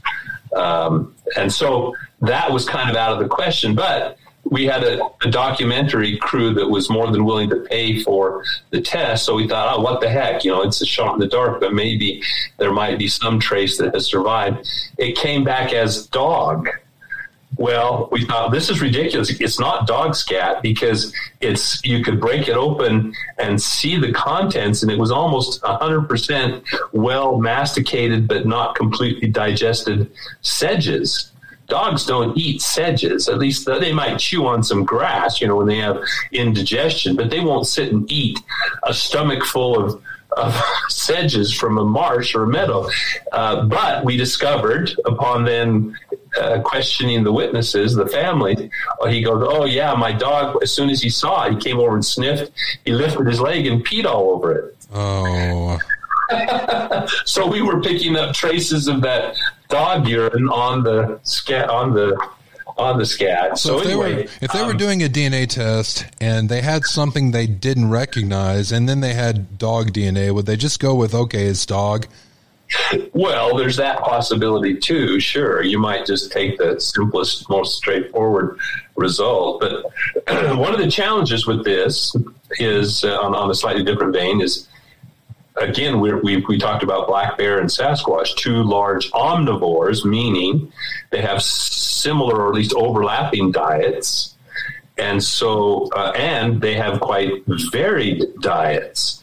So the appearance of bear scat and Sasquatch scat could be fairly similar, especially if their body mass is comparable, then the size and volume could be very comparable as well. And the consistency is going to depend on what they've been eating. So like in this case, it was like manure. I mean, it was formed more in a cylindrical shape rather than like a cow pie, but it was long logs of compacted sedges. If they've been eating berries, it's going to look like berry cobbler. It's a big gush pop. And if they get into a carcass, then it's black. So it varies with the season, with the foods that are dominant in their digestive tract, and how well it's digested. So when you say, where is the poop, I suspect that most poop is just it's on the ground. No one gives another thought because it just looks like bear scat. Well, Dr. Meldrum, let's look at this scientifically. Let's think about that. So how about, instead of going out and looking for Sasquatch, I mean, astronomical odds, how about looking for his poop? I mean, that's even more astronomical, it seems like. Good question. Well, no, it's a good question. And we tackled it. I mean, it's not like I haven't thought of these things. And there are specially trained scat dogs that are used in various conservation wildlife studies. They are trained to identify the scat of specific species. And they can even be trained to identify individuals within that species in a given region sometimes. It's just remarkable what they do. So, of course, we began to explore this. We talked to several cadaver dog and scat dog handlers. And we had one that was really intrigued with this whole question. And she even offered with a little bit of financial support, because it's a huge commitment to take on a dog and train it. You have that dog for the next 20 years. So, and I have access to various tissues of great apes in my collection, some that are fresh frozen. So I was able to get gorilla and chimp and orangutan. But then in talking, and so she was actually working with the dog, training it on these specimens. But then talking with other trainers, they were very negative because they said these dogs are so specific. I mean, these are dogs, like I said, who can pick out individuals. These are dogs that can be trained to detect changes in your body that suggest cancer or diabetes, There's that sensitive. And she says if you train them to orangutan, thinking that, well, the Bigfoot's got to be closely related to orangutan or chimp, it will indicate to orangutan, but it won't recognize Sasquatch as an orangutan. Just like it won't recognize the chimp as an orangutan or a human as an orangutan. She said, so you're basically going to train a dog to something that it will never encounter in the wild. And then plus, she said, with these scat dogs, they have to be constantly ongoing training, and they have to be successful. They have to be positively reinforced. So if you can't go out there and have it successfully find scat on a regular basis, you're going to lose its, any training capabilities that are instilled within the dog. So it fizzled, and it was obvious that it wasn't going to work. And then, unfortunately, our trainer took a job elsewhere, and her dog became a pet. I don't know if it went on to be trained in other things besides great apes or not. I've learned a lot about Sasquatch scat that I never thought I would. It all makes sense to me now. I mean, if you need this verified, and you're sure, you're not playing around, this isn't a joke, but it's like, hey, I've got something, Dr. Meldrum. And then he comes out there and he sees the feet. He's like, that is the footprint of Sasquatch. That has to be the poop of Sasquatch. It makes sense. You can actually verify the poop. Well, yeah. I mean, I've told this story before, but, people were eager to send me their specimens collected in the field, and some would send frozen scat in August. Well, if it's not FedEx Overnight Express, it's probably going to thaw out before it arrives in Pocatello. Okay. And I had occasion when the secretary calls me and said, Dr. Meldrum, there's a box down here for you, and it's dripping, and it doesn't smell very good. Oh. So I had to request, people generally don't send me anything unless, it's completely either air dried. If it's beyond DNA analysis, then it needs to be air dried. You put it in a lunch bag and just let it completely dry out until it can be crumbled. There's no moisture left. And then you can break it apart. You can re-elute it with some water under a microscope and look at the vegetation. What is it eating? What parasites might be present? Look for eggs under the microscope and so forth. And but otherwise, if you find scat and it's still, and that's why I say, if it's steaming and it's between two tracks, then I encourage people to, take a little vial. And if you can get a hold of some 95% ethanol, that's ideal. Sometimes that's hard to come by, but unless you have access to a stock room at a university or whatnot, then you can use isopropyl alcohol, rubbing alcohol. It's just not as good. But have a little vial with alcohol, and then I say, just go down to one of these fast food stores and get a little cellophane wrapped knife or spoon. Have that in your backpack, and then a pair of gloves. Break the seal. Just skim off the outside of the scat, because that's, as it passes down through the anal canal, it scrapes off some of the mucosal cells lining the intestine, and then the outer kind of shiny layer, mucousy looking layer on that scat is where the Sasquatch DNA would be. You get that and you swirl it down into that isopropyl alcohol, seal it up, and then there's a chance. I mean, you just gave everybody instructions of how to the proper way to Sasquatch poo. But you have to be pretty confident because it's expensive to have DNA analysis done. Be a believer.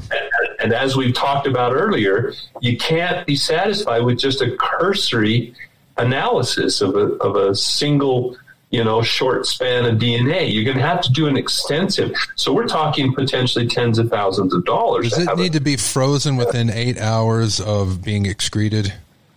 Well, ideally, it's not just frozen, but ideally it's put into alcohol. Frozen. That will stabilize the DNA so it doesn't decompose. So even freezing, unless you have an ultra cold freezer. Okay. See, most frost-free freezers in people's homes, the way they stay frost-free is they cycle up, they warm up so that the frost doesn't accumulate and turn into a glacier in there.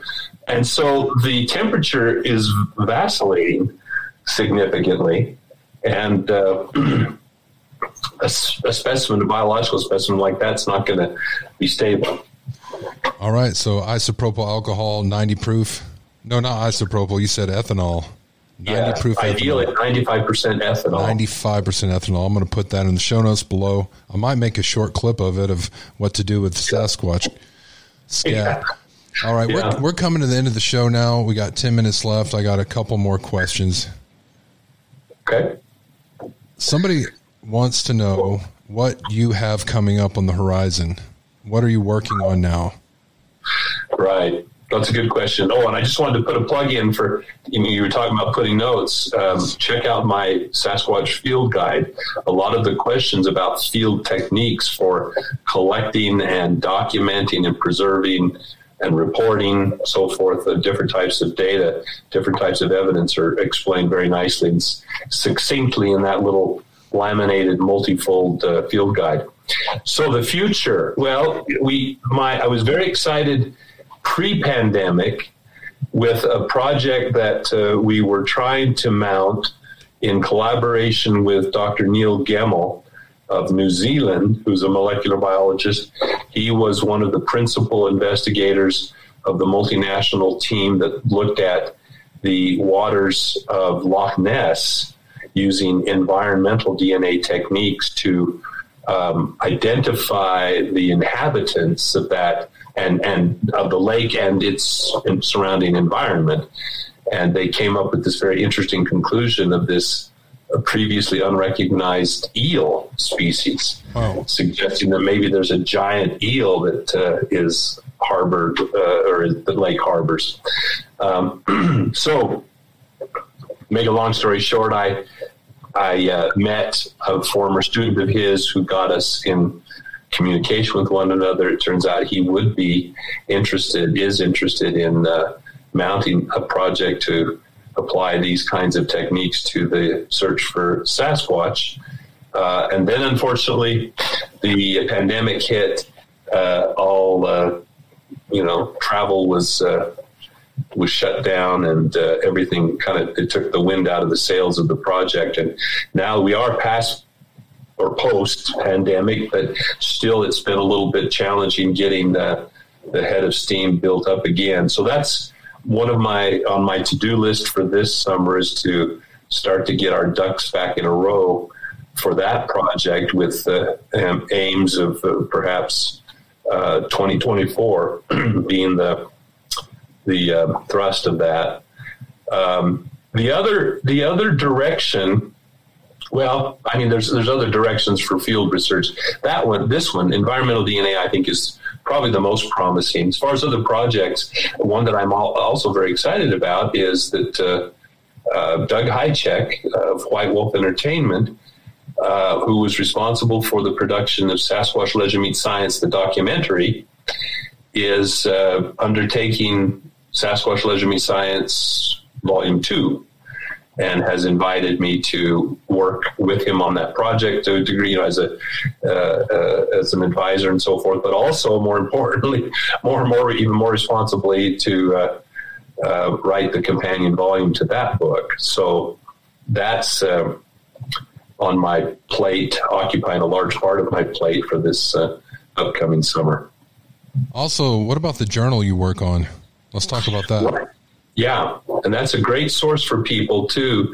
I'm managing editor of the Relic Hominoid Inquiry.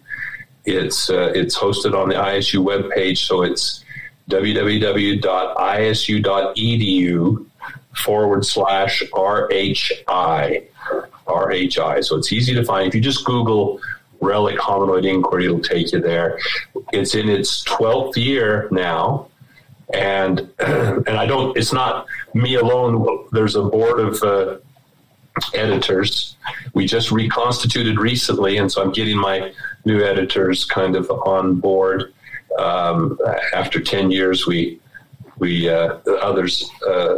our past board had shrunk by attrition through the passing of several of our members, but also other responsibilities competing for attention. But we have research papers, we have in-depth book reviews that are very insightful. We have commentaries and news items and technical papers, brief reports, field reports, and so forth. And not only that, but they are rigorously peer-reviewed. And if anybody knows the what goes into being peer-reviewed, it is quite extensive. Right. And this, we are, obviously we don't have the prejudice against the topic that some of the other mainstream journals might harbor, but it is a rigorous review, and I don't send it out to just friendly faces or sympathetic colleagues. When we get a paper, I search online for the movers and shakers, who's publishing in that discipline or the appropriate field. And, a lot of my contacts are cold calls to these individuals, inviting them to participate. And that's what's been very gratifying about this experience, is that there is a lot of intrinsic interest in this subject out there. And the reactions to my invitations have almost unanimously been very, very positive. And when I say almost, the only rejections I've had are when there were, competing responsibilities or lack of time or be out of the country or whatever. But this provides a great opportunity for networking. People who wouldn't otherwise be directly involved with this topic have been willing to offer their expertise as a reviewer or as a commentator, writing a comment or response to a paper, and it has engendered a lot of dialogue and a lot of very useful feedback. And not every paper makes it. Sometimes when the reviews are, the authors just aren't able or willing to rise to the constructive criticisms of the reviewers and decide this not for them, whatever. But there's been some great papers, as well as another aspect I think I mentioned earlier is that we've had the opportunity to publish reprints or translations, translated reprints of historical works that have not been available generally to an English-speaking audience. And so it's becoming a great repository of materials relating to not only Sasquatch, but relic hominoids around the world. There's this question here, and I don't understand it. It says, Dr. Meldrum, did you help Sasquatch from Mount St. Helens? Did they find Sasquatch from? Did you help save the Sasquatch from Mount St. Helens? No. And there have been all these different, stories about corpses, incinerated corpses, or injured Sasquatch with burns. So you don't know about anything like that. You're cutting out. You don't know about anything like that. Also, someone had a question, and I think we already discussed it. I think it's the same line as this. Has the government had a Sasquatch body, or have they incarcerated a Sasquatch? Well, if they have, I'm oblivious. I'm unaware. It kind of goes back to that earlier discussion where I don't know of any upper level involvement, and all the stories about men in black and unmarked helicopters and people showing up on investigators' doorsteps and confiscating their casts and their files. I mean, no one has ever knocked at my door, so I've joked, well, I must be doing a good job at disseminating disinformation. In fact, one time at a conference fairly recently, this came up during the panel Q&A, and the mic started at the other end. I was in the middle, and each one had their own theory about conspiracies and so forth. And then the mic handed to me, and I just kind of paused there for dramatic effect. And then I said, well, I've thought long and hard about this, and maybe this is the right time that I should finally come clean. I'm not a university professor at all. I'm actually a government agent planted at Idaho State University to disseminate disinformation about Sasquatch. But now it's time, I think, to... And what was funny, there was what was funny was the reaction of the audience, because I'm not kidding. Half the audience was, bursting out into laughter, but the other half were sitting there. Well, half that didn't know you. With their eyes like saucers, because they actually thought that I was telling the truth. You have like a 40-year track record and a body of work. If anybody really knew you, they'd be like, nah, he's joking. You know what I mean? Right. But it was just, that is like funny. I said, who knows? I mean, my impression is the government's not really good at keeping secrets. And so, doesn't seem like it. I've been challenged on that opinion by a couple people who suggested that they knew things that I didn't know and so forth. And that may be, but I don't see any evidence of it whatsoever. So the X-Files doesn't come and ask you your expert opinion on this thing they found. That could possibly happen in the future, though. That leads us to this next question. What is the one thing, this will be our last question, that you wish you could locate or experience going forward, aside from an actual sighting? How do you aside from an actual sighting? Yeah, I mean, that's because I've caught a glimpse. I've often been asked if I've seen a Sasquatch, and I think I may have. I caught a very fleeting glimpse through night vision. Unfortunately, it was under circumstances that raised questions about the likelihood of it being authentic. I don't hold those same reservations. It's just a matter of, did I correctly interpret what I think I saw? But I want to have that daytime, when I talk to witnesses who have these daylight encounters and lock eyes with them and have a stare down. That's what I want or to be picked up in a sleeping bag and carted across the countryside. I'd go for that. Oh, Lordy. That would be the ultimate thing. I really appreciate you spending your time with us, answering all these questions some of us have had our entire lives. Sure. I feel satisfied in your answers. I really do. Well, yeah, some were not answers, just conversations about discussing the ins and outs of it. But, there's a lot of unanswered aspects of this. It still remains a mystery, but what an interesting question to contemplate, to pursue. Somebody had a question like, if I want to be like you, a scientist, and they put it as a scientist studying Bigfoot instead of an anthropologist, where would I start? Well, what I tell young people to do, young or old, is to select a discipline that you are passionate about. And it doesn't have to be anthropology. It could be molecular biology, DNA sequencing. It could be bioacoustics. It could be cultural anthropology. It could be fiber analysis. In other words, a discipline that has that embodies skills that could be applied to some type of evidence that bears on the question of Sasquatch. And then something that you really enjoy doing, because this, at least at the beginning of your career, is going to be a small part, and you'll probably have to keep it very close to the vest until you have some job security. If you're in academia, that means you've got to get tenure and have a little bit before being allowed the full potential of academic freedom that supposedly offers. And then, not only pursue that, but become authoritative or an authority. That's a better way to say it. Become an authority in your discipline. And once you have that job security, then apply those skills and those techniques to questions around the possible existence of Sasquatch or some other relic hominoid. Then you can do it from a position of credibility and authority.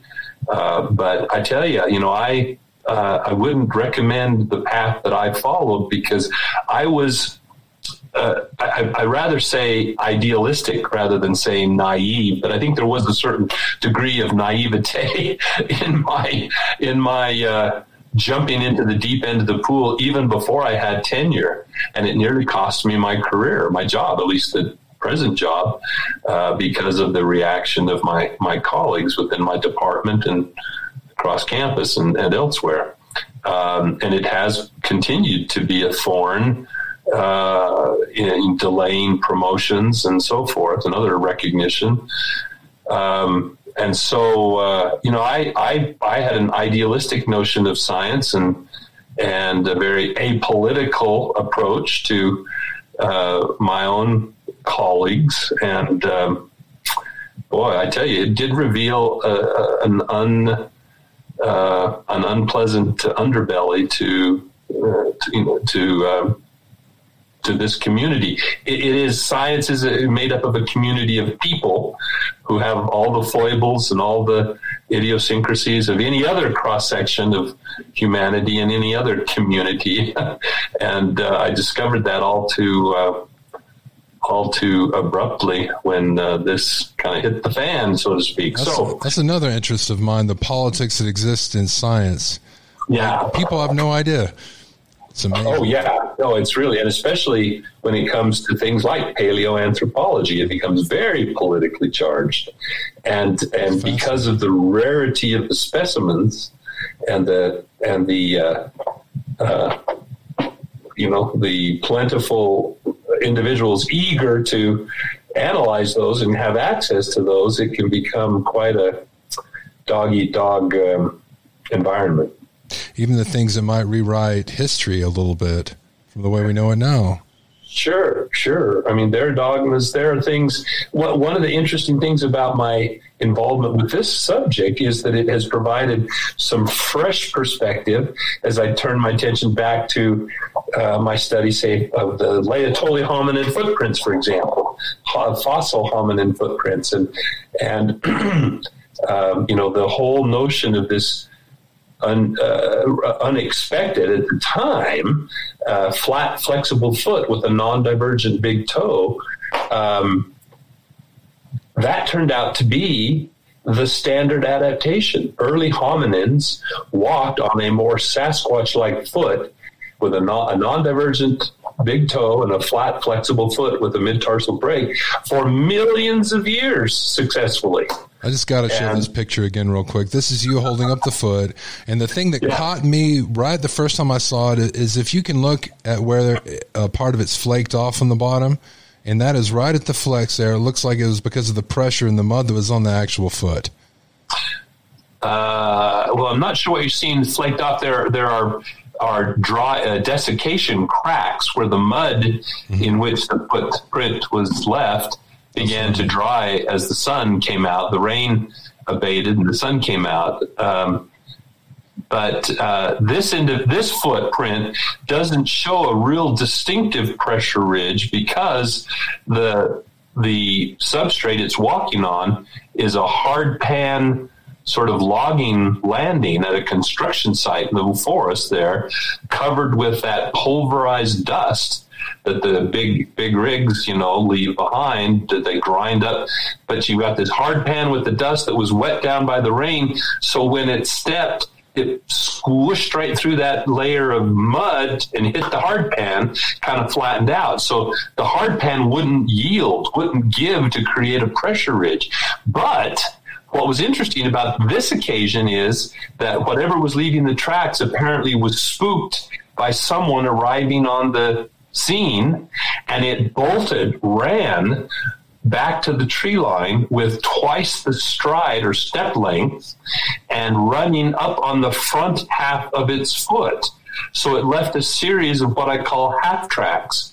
Well, if we sprinted on our toes, we would be on the ball of the foot. We'd have an abbreviated track, but we'd be poised because of our stiff arch up on the ball of the foot. These creatures don't have an arch to support the foot in that posture, so it collapses into flexion across the mid-tarsus, and it leaves a half track, the entire forefoot.